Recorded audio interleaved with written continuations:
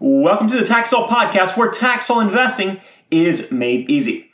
My name is Casey Dimon. I'm a tax sale veteran. I'm the leading tax sale expert. I am the author of the Tax Sale Playbook, founder of the Tax Sale Academy, and I am your host right here on the Tax Sale Podcast. Thank you so much for joining me on today's podcast episode.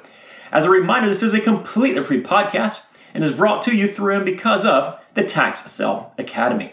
If you're looking to learn more about investing in tax-defaulted real estate, check us out. TaxSaleAcademy.com. Again, that's TaxSaleAcademy.com. Today I want to discuss the bid sheet that I use at tax sale auctions. Now, I've been going to auctions for close to 20 years, and I'm very confident that I have perfected the auction bidding process that works best for me.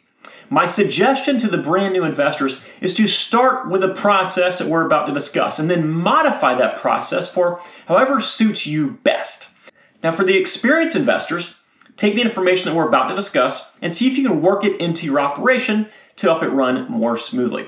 Now, one thing that I mentioned in a video last week is I typically treat in-person auctions the same way as online auctions. Now, obviously, the research aspect, everything prior to the auction, it's going to be the same regardless.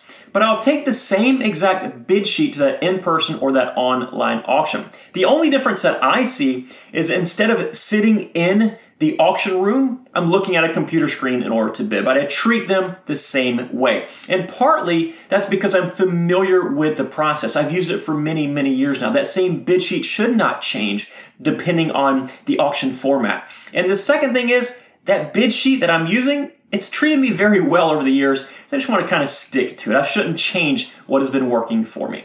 All right, so everything, of course, is going to start pre-auction. Much of what we do as tax sale investors involves research. That's the bulk of what we spend, or at least should spend, our time on in this business. And this episode will assume that you have your research dialed in and that you're ready to go in that regard. Now, as I'm working through this research process, I'll usually print out a physical auction list so I can hold it in my hands.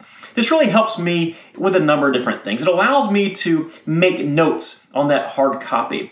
Obviously, you could leave that auction list on the computer screen if you wanted to, but for me, when I'm researching hundreds of properties, it becomes tedious trying to look in and trying to dial in and trying to figure out exactly what that one little tiny line of text reads over the course of hours and hours. So instead, I'll print that list out, and I can simply go line by line, checking off the properties as I research them. So that's kind of how it works best for me. Obviously, make your own opinion on that. Now, as I'm researching these properties, I'm going to have that spreadsheet open that I will use as my bid sheet. Now, you can use Excel, Google Sheets, or whatever spreadsheet software you'll want to use, but the entire auction that you're about to attend is going to be based off of that bid sheet. It's pretty simple, but it's extremely important. Now, inside the Tax Sale Academy, we actually provide a template that our members can use and just fill in the blank type stuff. Now, the first thing on that bid sheet is going to include the lot number or the property number or the item number or whatever your auction company wants to call it. So for example, the first property auction off might be number 1. The next one might be number 2. But that's going to be my very first column. It's the order in which the properties are being sold. Now, I will list every single property, even if I don't have any intentions on bidding on that property. And what this does is it really keeps my sequence in check. I've seen far too many people bid on the wrong property by mistake or lose their place in the auction and then forget or not be able to bid on the property that they wanted because by the time they found their spot, it is already sold. So by listing every property that's being sold onto my bid sheet, I can go down one by one. I'll also list the parcel number to that property. And this really serves as a checks and balances of sorts. I'll cross-reference my bid sheet with that auction sheet just to make sure I'm looking at the correct property. Now, in some cases, the auctioneer will even announce the parcel number that's being sold, which allows me to just focus on that bid sheet alone. Now, my bids have always been very, very accurate, which is in part due to the double and triple checking that I have worked in to my system. So we have the auction lot number, the parcel number. The next thing is going to be some notes about the property. And this is more or less to fulfill my curiosity during the auction. And it also allows me to analyze the sales price, which we'll discuss later on. Now, these notes will be 5 to 10 words about the property. I'm not listing an entire paragraph or anything like that.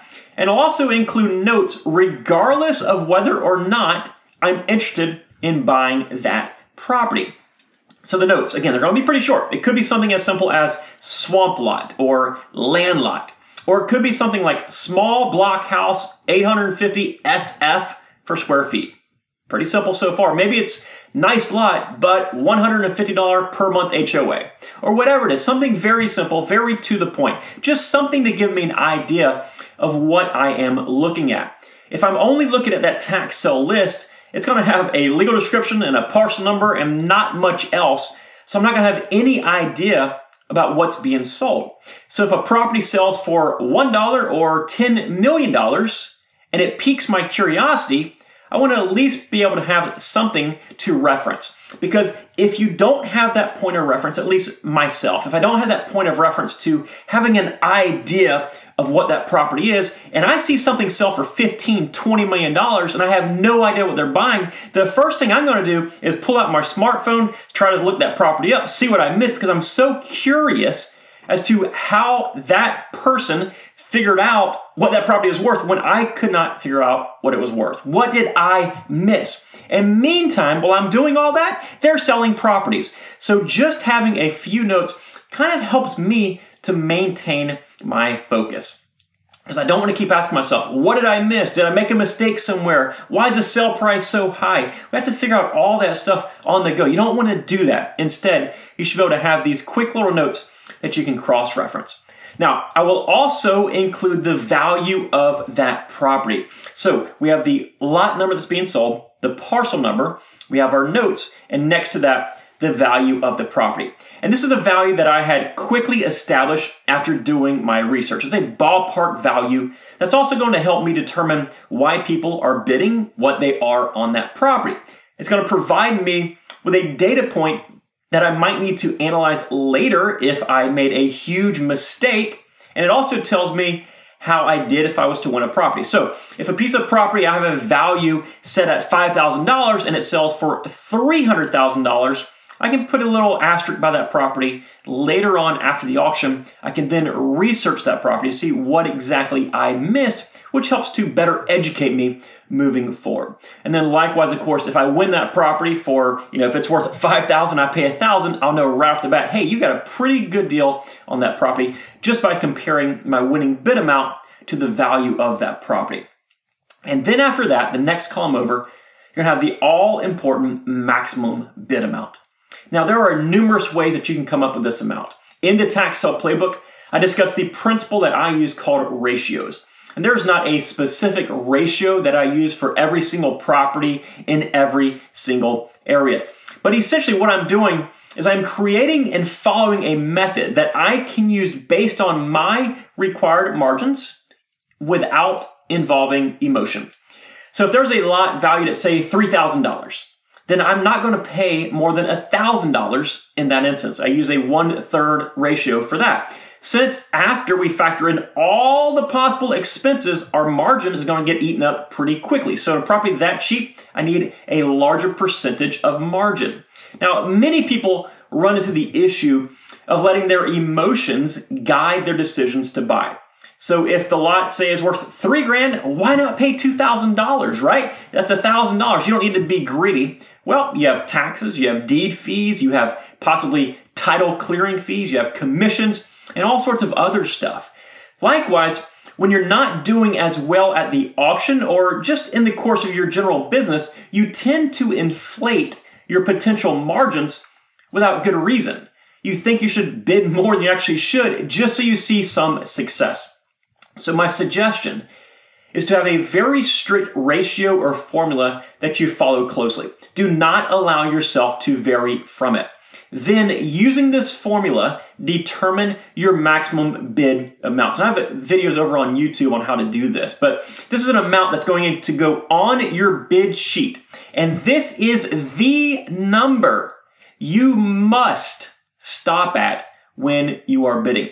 And that must should be a non-negotiable with yourself. You do not adjust that number on the fly. You stick to the number on your bid sheet based on your required margin when you're researching the property well in advance of the auction and when there was zero emotion involved. All right, next to that, you're going to have your sales price. What did the property sell for at the auction? So working left to right, you have the lot number of the property being sold, the order that's being sold in. Then you have your parcel number next to that. Then you have some notes. Then you have your ballpark value. You have your maximum bid. And then the next column, the last column, is going to be your sales price. And I include this for a number of different reasons. The first is that it makes me focus on what is happening. If I am dedicated to writing down each and every single winning bid, I'm going to pay attention so I don't lose my spot and so I won't miss out on any of the properties that I want to bid on. It also serves as yet another way to keep my bid sheet in order, to know which property is being auctioned off very, very quickly by looking at that sheet. I'll simply look at the last winning bid I wrote down and know that the property being auctioned off is the next one on that sheet. And as I mentioned before, I want to be able to analyze that list in the future. So after the auction is complete, I actually keep all of my bid sheets. These will now serve me as a bid results list. Now, in many states, the auction results are required to be public records, but they aren't always easily available. And a lot of times you really have to push and push to get your hands on those bid results. So instead of going through that whole process, I just keep my own bid results in the areas that I've attended auctions in. And then I can analyze the list in the future to determine whether or not that auction is going to be worth attending again. And when you're attending many, many auctions, it's actually fairly easy to forget about the results that you had at previous auctions. They all kind of get jumbled together. And even if you didn't win any properties, there's still a strong possibility it's worth going back to in the future. So I'll take all of these bid sheets over the course of many, many months throughout the years, and I'll put them into a large tabbed 3-ring binder, like the 3, 4-inch, the real thick binders. And I've got multiple of these in my cabinet. And then I'll organize those by state, by county, and by date. That way I can reference them in the future. So that's pretty much it for the contents of my bid sheet. Again, working left to right, you have the lot number that's being sold, the parcel number, notes, ballpark value, my maximum bid, and then I'll actually write in with an ink pen the amount that property has sold for, and I'll keep all that stuff. So let me go over a couple of other real quick suggestions, some stuff I've learned on utilizing this bid sheet over the years. What I'll do is I'll print my bid sheet out in horizontal or landscape method, where it's the wide version. And this allows me to see everything kind of spread out. That's more or less a personal preference, but you can print it any way you want, but that's the way that works best for me. Something else I'll do is I will color code every other line. Again, it helps me to stay on track and to stay organized so I don't make any mistakes. I'll typically use white for one line, then the next line will be a light gray. And I'll also use a blank sheet of paper to cover up everything below the property that's being auctioned off as I work my way down that list, again, to help me stay focused and to make sure I'm looking at the right property. Now, when I win a property, what I will do is I will circle that entire line with my pen. In addition to that, if I'm expecting to win multiple properties, I'll actually write down the lot number and the price that I should be paying for that property on a separate piece of paper or off in the margin. And what that allows me to do, it allows me to cross-reference my information with the clerk's information to make sure I'm getting the properties that I'm supposed to be getting, and also to make sure that I am not overpaying, because sometimes, it's pretty rare, but sometimes they can make mistakes. And when I'm attending an online auction, I'll typically bold or otherwise highlight the properties that I'm planning on bidding on. That way I don't miss any. And I used to do this for my in-person auctions as well, until I noticed somebody behind me peering over my shoulder looking at my list one day. And whether he was trying to use my notes or just being nosy, I still have no idea. But nonetheless, I stopped highlighting, I stopped bolding the properties that I wanted to bid on my list for the in-person auction. So now they look exactly like the rest of the properties on my bid sheet. The only difference is that they will have a maximum bid listed in the maximum bid column instead of just a line or all zeros. And then lastly, at an in-person auction, what I'll do is I'll take this list and I'll put it into a thin 1/2-inch 3-ring binder. And this serves as really a way to protect my bids. It also provides me with a hard surface to write on, because a lot of times you're going to be sitting in a chair with nowhere else to write. So it provides a place for you to write and take notes.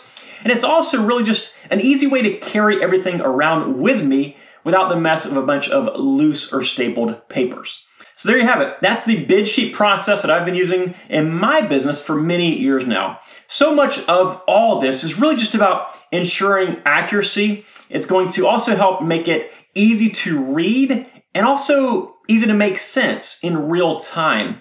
At an auction format, a lot of it's going to be very fast-paced, and you're going to lose your spot very quickly, or you're going to bid off the emotion very easily if you don't have all this information written down. Using this bid sheet, you simply go from one property to the next property, and it tells you exactly how much to bid and exactly what to do. It's just a matter of following that bid sheet. It helps keep you organized, keep you in check, and removes all emotions. Now, obviously, there are plenty of ways that you can create your own bid sheet, but the bid sheet that I just went over provides an efficient, accurate way for me to organize my bids, and I certainly hope that it has helped you out.